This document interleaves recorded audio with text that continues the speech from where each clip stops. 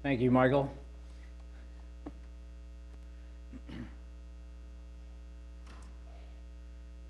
A great hero in the Protestant Reformation in the 16th century was a man by the name of John Knox. The Protestant, by the way, it does have a meaning of protesting the corruption in the church, but it means pro-testament. It is pro-scriptures, pro-Old and New Testament. And when we think about Reformation, you think about the church seeking to reform itself back to the scriptures. But anyhow, this John Knox was a visionary of public education. He encouraged a movement of establishing schools in every town and jurisdiction to make sure that all children, regardless of wealth, and normally at that point it was just the elite and the wealthy that actually had access to education, but John Knox instituted a school system in the towns to make sure that all children, poor children, had access to education, that they could read, and principally that they had access to read the scriptures. And so when you think about, if you've learned how to read in public school, think about John Knox. He also happened to be what's been considered the founder of the Presbyterian Church in Scotland. And he was a great man, and he had a terminal illness. And as he was dying in his last days, he asked for a particular passage of Scripture to be read to him every day. And that particular text of Scripture was John 17, the prayer of Jesus. And he died on November 24th, 1572, and it was recorded that the last words that he heard was, before he went into glory, was John 17. Now, what was it that not only comforted, but consoled and captivated this man in this longest, most intimate intercession of Jesus with his Father? As he prays for himself, as Jesus prays for himself, as he prays for his disciples, and he prays for the world. What was it that captivated him? Well, we've been considering the prayer of Jesus this past month to encourage our own prayer lives, and Jesus essentially made 4 prayer requests in this prayer: that God the Father would be glorified through Christ's crucifixion and his death as he goes into glory, that his disciples would be protected from the evil one, that they would be sanctified and consecrated for the mission of God through the Word of God, as Pastor Stan shared with us last week and this week. And lastly, Jesus prays for his disciples, and he prays one thing: that they would be one and unified for the mission of God. Now let's consider these final words of Jesus' prayer, starting with verse 20. I do not ask for these only, but for those who will believe in me through their word, that they may be one, just as you, Father, are in me and I in you, that they may also be in us, so that the world may believe that you have sent me. The glory that you have given me, I have given to them, that they may be one even as we are one. I in them, and you in me, that they may be perfect, become perfectly one, so that the world may know that you sent me and loved them even as you loved me. Father, I desire that they also, whom you have given me, may be with me where I am, to see my glory, that you have given me because you loved me before the foundation of the world. O righteous Father, even though the world does not know you, I know you, and these know that you have sent me. I have made known to them your name, and I will continue to make it known, that the love with which you have loved me may be in them, and I in them. This is the word of the Lord. It's hard for people to be united, to stay united. It's hard for people from different perspectives, different personalities, different histories, different races and ethnicities and classes and political convictions to remain in community. And it's hard also for believers for the same reasons. Spencer Perkins and Chris Rice wrote this book, More Than Equals, that I think many maybe in our fellowship have read, More Than Equals: Racial Healing for the Sake of the Gospel. These two became unlikely yoke fellows or colleagues or partners for more than a decade in an intentional Christian community called Antioch Community in Mississippi. But Chris Rice, the white dude, wrote in an article, Born Again, he said that after 17 years of intense church-based racial justice and reconciliation ministry in Mississippi, my gospel had largely become a matter of trying harder and doing more, and things I held dear began to fall apart. And he said that they were traveling the nation preaching about the unity and their reconciling fellowship, but at the same time that they could hardly sit together at the same dinner table. They were riddled with unresolved relational difficulties. Joy and excitement had given way to discouragement and hopelessness. Chris took the plunge and decided to painfully write about what he felt and this unbearable contradiction. He said that Spencer, after reading it, reacted, throwing down what he called the race card. Why do only white folks make ultimatums like this? He said. Chris said that his anger escalated. He felt Spencer accusing him of being a deserter of the cause. And so they decided to get counsel from an older couple, a trusted older couple by the name of John and Judy Alexander, who came and sat and listened to them and asked them some diagnostic questions. Which does the Bible speak more of? Loving God or loving your neighbor? And Chris thought it was a trick question. How can you separate the two? Jesus didn't. And after watching Chris and Spencer squirm, John laughed. He says, I'm a very meticulous person. He described how he once actually counted all of the Bible verses about loving God and about loving our neighbor, which were innumerable. And of course, it also included loving our neighbor and loving the poor, which they were very committed to. But John said he made a discovery. Far more than verses about loving God or loving the poor were stories about God's love for us. He said the most important truth in the world is not our loving or of our trying harder to love God or others, but God's acts of love for us. If you don't get God's love into your bones, you will become very dangerous people, he warned, especially activists like you. The most important person in this community is not Spencer or Chris or any of you or the people in the neighborhood. The most important person in any community is Jesus. Your life has to keep Jesus at the center. And he called that an interruption of grace. And it was a new beginning of healing in their relationship. They decided to replace the culture of demands with a culture of grace. They said it felt like going back to kindergarten, learning a new language and new practices. He said for us, telling the truth had come to mean telling the church and each other how they needed to change. But now we saw that the greatest truth was telling and showing each other how much God loves us.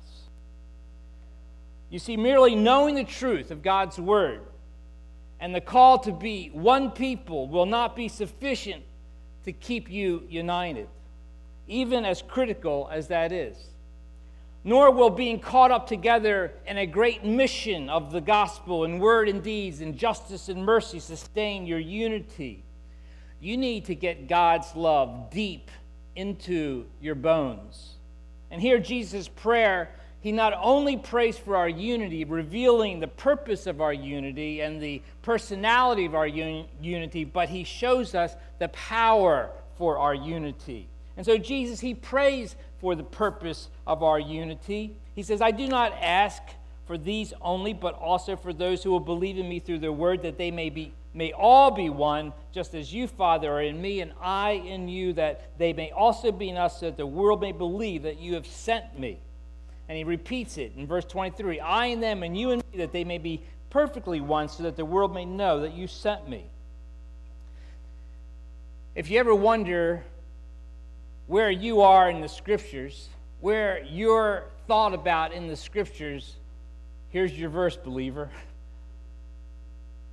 Jesus is praying to the Father that there would be those who would believe in him through the message of the apostles. He had you in his heart. He had you and me in his heart. And it should be a great encouragement.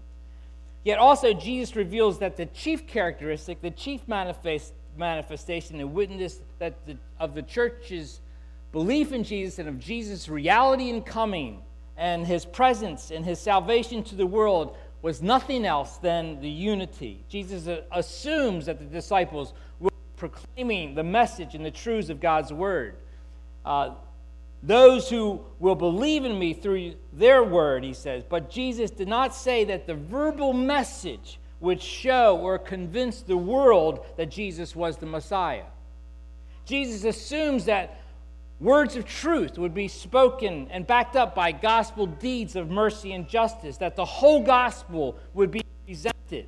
And Jesus, as Jesus calls his disciples in Matthew 5, let your light shine before men that they might see your good deeds and praise your Father in heaven. But here in this prayer, Jesus does not bring up these kinds of good deeds of the gospel as important, as vital, and authenticating as they are to our gospel witness. The key characteristic, the witness of the church that outwardly reveals Christ's presence and reality, is the believers being united, a united people. You know, in the Gospel of John, and we talked about this early this year, in the Gospel of John, the first half of the book has been considered the book of glory. And there's 7 signs that reveal, these miraculous signs that Jesus reveals that reveal his glory. And first it starts with the wedding at Cana and the transforming of the water into wine. But when Jesus speaks in this prayer, he's actually speaking of a continuing sign of his presence as the resurrected Lord who sends his Holy Spirit, and that continuing sign in the church that will reveal that he came is nothing else but the unity of the body of Christ. Just as you are in me and I am in you, may they also be in us, that the world may believe that you have sent me. John Stott said this, I wonder if anything is more urgent today for the honor of Christ and for the spread of the gospel than that the church should be seen as what it is, what by God's purpose in Christ's achievement it already is, a single new humanity, a model of human community, a family of reconciled brothers and sisters who love their Father and love each other, the evident dwelling place of God by his Spirit. Only then will the world believe in Christ as peacemaker. Only then will God receive the glory due his name. And I think John Stott is right in this encouragement. And so Jesus prays for this miracle, this wonder-working miracle of unity to be displayed in his disciples. Carneal Means is a long-term member of Faith Christian Fellowship, a deacon in our church. And what originally captivated Carneal to Faith Christian Fellowship was when he went to a community chill here in Mullins Park in the center of Penn Lucy on the 4,000 block of Old York. And he saw this motley group of folks gathered together, blacks and whites and other races, throwing a party in the heart of the community. And it was normally a place where there were often a lot of drug activities, and we called this a community chill. We just threw a big party, had hot dogs, hamburgers, face painting, the choir sang, and we just had a great celebration. And Carneal was standing on the edge, and he was watching this crazy group do this thing, and he was somewhat amazed by it. Well, that was on a Saturday. The next day was Sunday, and he showed up at worship. And that afternoon, we announced in the worship that we were doing a 4-hour training session for community group leaders. And here Carneal shows up. First-time visitor at Faith on worship. And he shows up and he spends the entire time in this seminar for leaders. And then that Tuesday, he entered into a community group, and a few years later, he became a community group leader. Then he became a deacon, a head usher. What Carneal witnessed on that park in Penn Lucy, he became part of. And I had the privilege of seeing just him in action. Of course, if you know Carneal, it's a great gift to have him in our body. You just praise God for this brother. He displays Christ's grace in so many ways. But a few months ago, after a community group meeting that I was in, I got a text message from Steve Sharkey that his daughter Joanna, and many of you know this, had really was battling with some very despairing thoughts and feelings and depression and feeling overwhelmed, and she attempted suicide. And so I was asked to meet. And so I went to GBMC to be with them. And as I walked into the ER room, there was Caroline and Steve with Joey, and the other person in that room was Carneal. And Carneal was there consoling and comforting and giving words and hugs and love. And I just tell you that it was just a beautiful picture of the kingdom, and I was, so grateful. And I walked out, and I said, well, this is an odd picture. Probably for a lot of folks, they would probably wonder, what is this middle-aged African-American man doing here with this family, and in this very vulnerable, weak, hard moment? And of course, we thought nothing of it because this is just normal. But I could imagine that it wasn't normal for a lot of other people. And then I thought, well, you think a little bit further back, and you realize that Carneal graduated from the University of Baltimore Streets. He was a former addict. He was a former drug dealer. And here's Steve Sharkey, this prominent lawyer, and it's like all this contrast of histories and characters and race and class, but it was family. And all that you saw was the love of God manifested in family.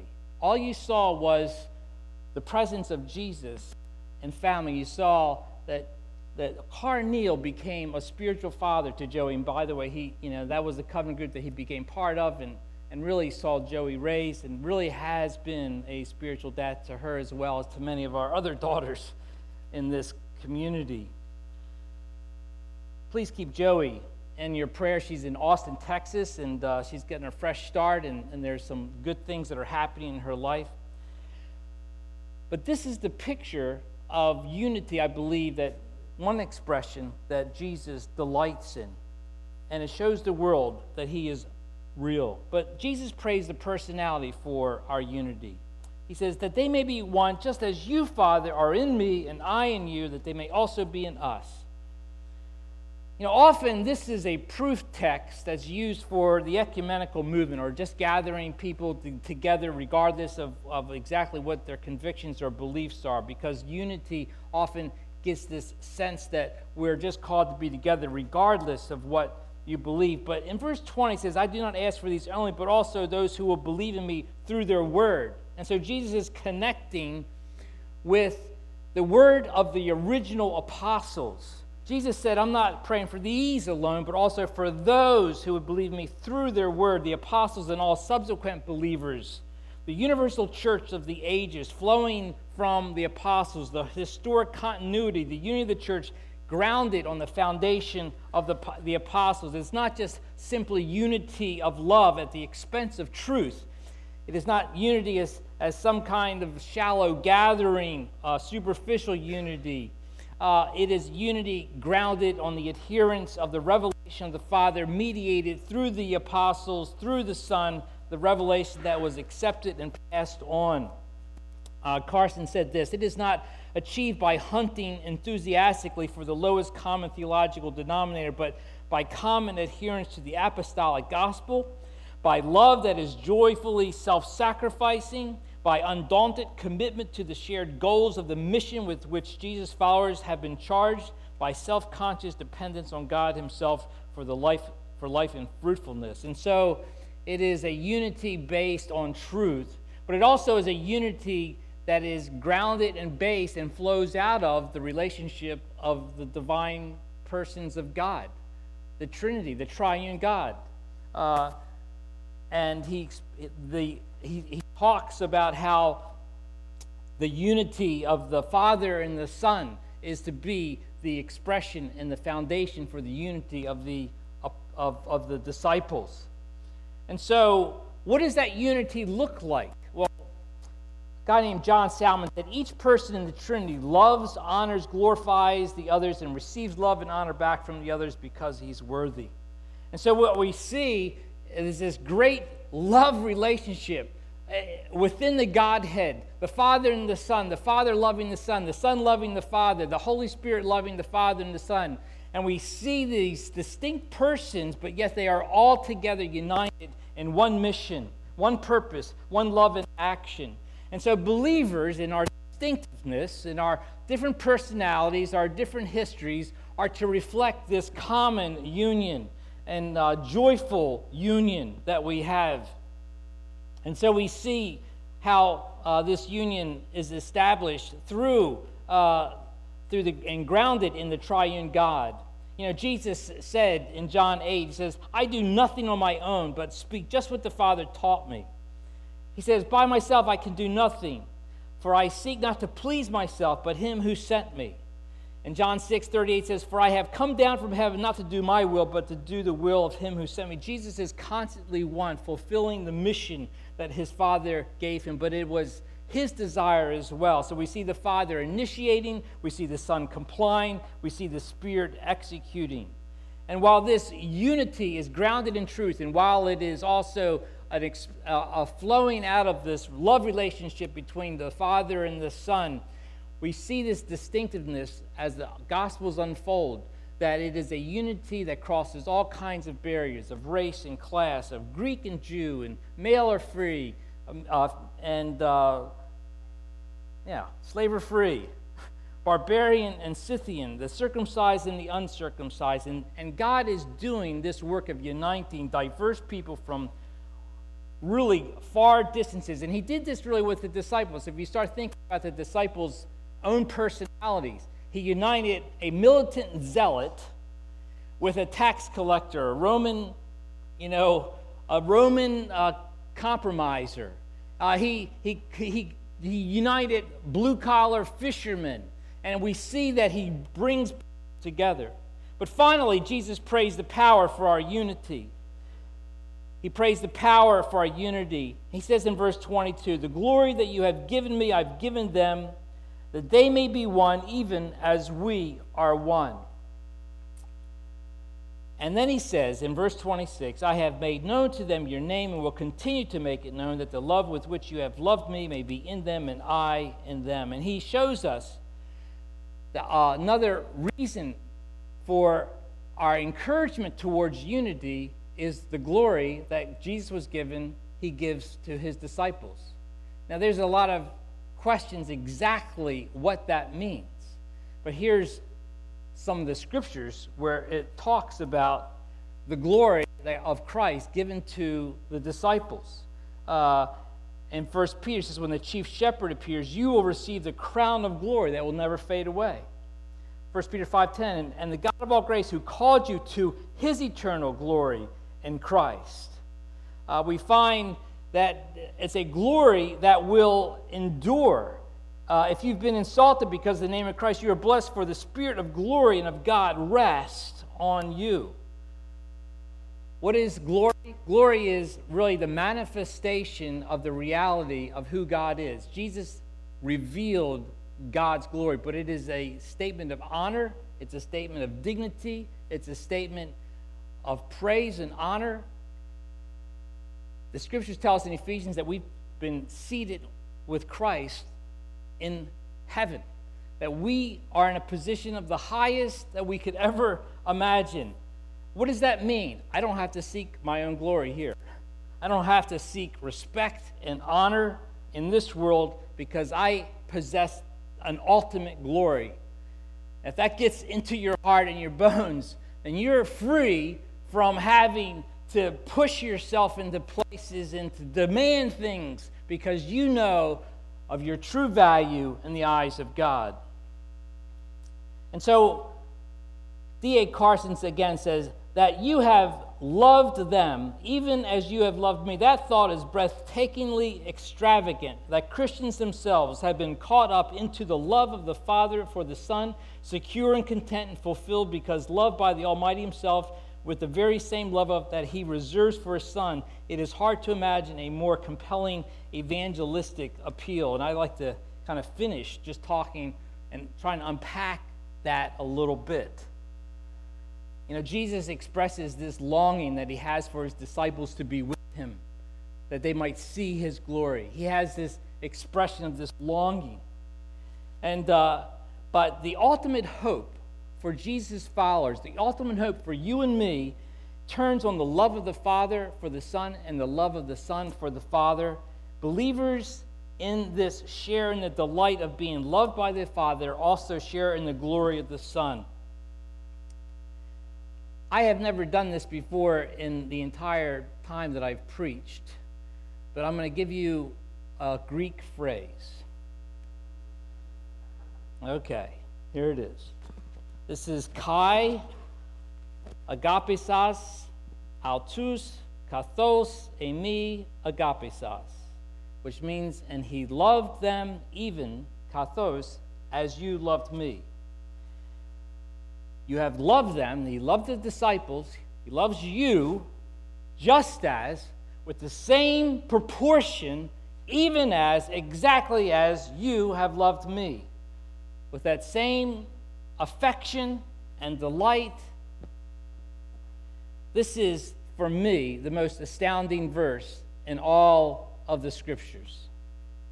That somehow, in God's being and heart, He would desire and reveal to express and embrace wicked, fallen rebels who were cold stone dead in their sins, with every inclination of their hearts being only evil all the time, sin infected down to the bone, but that He, in His magnificent grace, would decide to redeem and to purchase and reconcile and remove the offense and to restore the relationship to family and to friendship in order not only to adopt beloved children, but would marry us and to make us a pure bride, to be the delight and the apple of His eye, and for us to enjoy eternal delights in His presence with ever-increasing joy. But as astounding as that redemption and reconciliation and restoration is, it is even more astounding to me that the Father would reserve and treasure and adore and delight passionately with the same love in the same proportion, with the exact same love that He has for His divine, perfect, sinless Son. How is that so? I cannot fathom this expression. When Paul prays in Ephesians, which we heard in our scriptures, that he prays that the Ephesians would know the depths, the heights, the breadth, and the length of God's love. He is praying that they would dwell and abide and celebrate in this incomprehensible grace. And why does Paul pray this? It is the driver for their spiritual growth in the character of God, their radical gospel deeds of witness in the world, and their miraculous radical unity of witness before the world. When you and I can get this kind of experiential high pumping through our bloodstream, nothing else matters except the desire to be sold out for Jesus. No sacrifice is too great, because it is all temporary, but the glory of God and the love of God is eternal. It is what drives us to the hard work of unity building in the face of such astounding love. No labor seems too difficult. Yet without sensing and dwelling in and living in and abiding in this love, unity building becomes a drudgery and an unbearable burden. People's sin and ignorance and selfishness, along with their own blindness and unwillingness to become humble, make the labor of unity building a drudgery. And so Paul prays that they would know the depths and the heights and the breadth and how magnificent is this love of God for us. I did a funeral a couple weeks ago of a professor from University of Towson who had been professor there for 45 years, and his best friend that he knew from middle school spoke and gave a testimony about his character. And one of the things that he said, both Mike and I could never please our dads. There's nothing that we could do that seemed to work. And he just shared some of their hard relationship with their fathers. But he said this, he says, but we had each other. And we would call each other. And we would feel discouraged and we felt broken. We encouraged each other. We showed each other the love that our dads should have been giving us, but it was such a precious thing. And do you realize that in the community of God's people, this is where people should experience the love of God? They should experience the love of the Father and the love of the family of God, and to be encouraged in that. There's such a father hunger in our world. This past week, Ajit Fernando, Youth for Christ leader with Youth for Christ in Sri Lanka, was reflecting on his 40 years of ministry, and he said this, I am happy despite my own unworthiness. When I came to Christ, I came as a sinner. Alas, even after coming to Christ, I have failed God very often. Yet the statement, where sin increased, grace abounded all the more. He said, there is something amazingly freeing about realizing that, because all that we get is an unmerited gift of God's grace. We don't deserve anything. It frees us from being disillusioned and angry over the way people treat us. Many people today live with anger about not being accepted by others, or not being given an assignment or promotion they feel they were qualified for, or not being recognized for the work they have done. What bondage! How much more freeing it is to be able to bask in the identity and significance that comes from the acceptance and love of God. Then we can be happy despite all the rejection we face on earth. Then we are freed to give ourselves with all our heart and soul and strength to the work that God has assigned us to. Do you capture the freedom? He has found himself basking in this love that just pours into his life, and it covers over all the wounds that we have. To end, Chris Rice says this as he was interrupted by grace. He says, being able to extend grace that forgives sets us free. We no longer need to spend precious emotional energy thinking about the day oppressors will get what they deserve. He says, what I am learning about grace lifts a weight from my shoulder, which is nothing short of invigorating. When we can forgive and accept those who refuse to listen to God's commands to do justice, it allows them to hear God's judgment without feeling a personal judgment from us. In the end, this gives our message more integrity. The ability to give grace while preaching justice makes our witness even more effective. Can you capture that? How we communicate the challenges and the call of God. Do we do it out of a spirit of legalism and pharisaical rules, or do we do it with winsome, encouraging grace? And so he says this, I have sought to create more room for the grace of God and with others. I used to live as the psalmist had written, be busy and know that I am God. That's not what the psalmist says.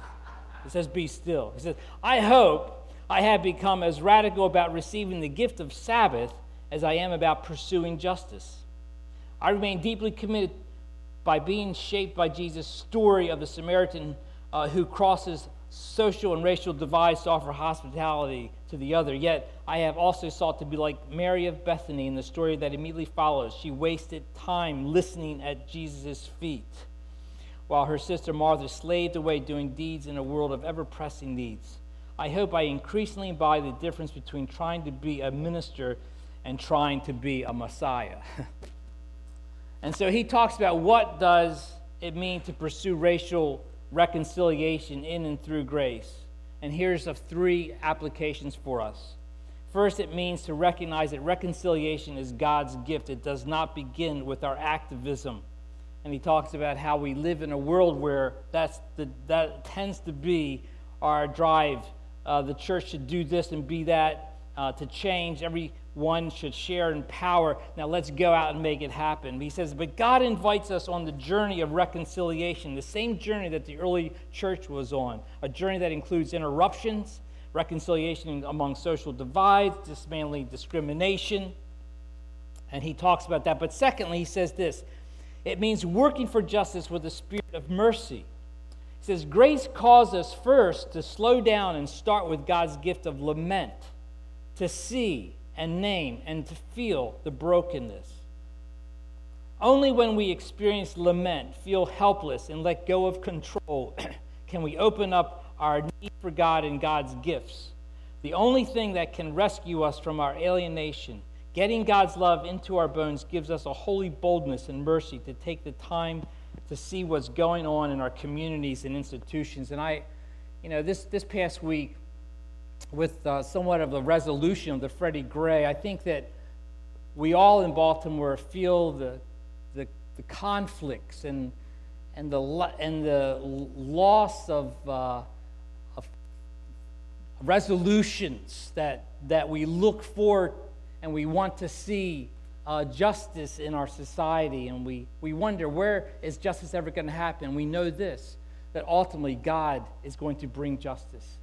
But God is also a God of mercy, and God is a God who will bring all things to restoration. But thirdly, conversion by grace takes time and does not leave us standing complacently where we are. Grace not only takes time, but gives us time to pursue reconciliation, not with desperation, but by embracing long-term practices and disciplines that in the light of God's love becomes graces through which we and our institutions can be converted. And so these are encouragements for us as a community to think about, how do we move in our fellowship with a foundation and a driver of the love of God. You need to get the love of God into your bones. You need to think first about, how can you speak grace and hope and encouragement in the people's lives before you speak correction and criticism. So how do we do that? Well, we just pray, we just keep celebrating. Our church, we say, you see it every week in the bulletin, celebrating the reconciliation. And there's a reason for that. The only way we can apply the reconciling work of Jesus Christ is by first living in the celebration of it as an accomplished work. And so when we come together on Sundays in our worship and we celebrate the work of Christ, that is so foundational for any power that we have to live as a true community of love. So let's continue to worship and to celebrate and to take time to rest and to encourage each other in that love. Let's pray.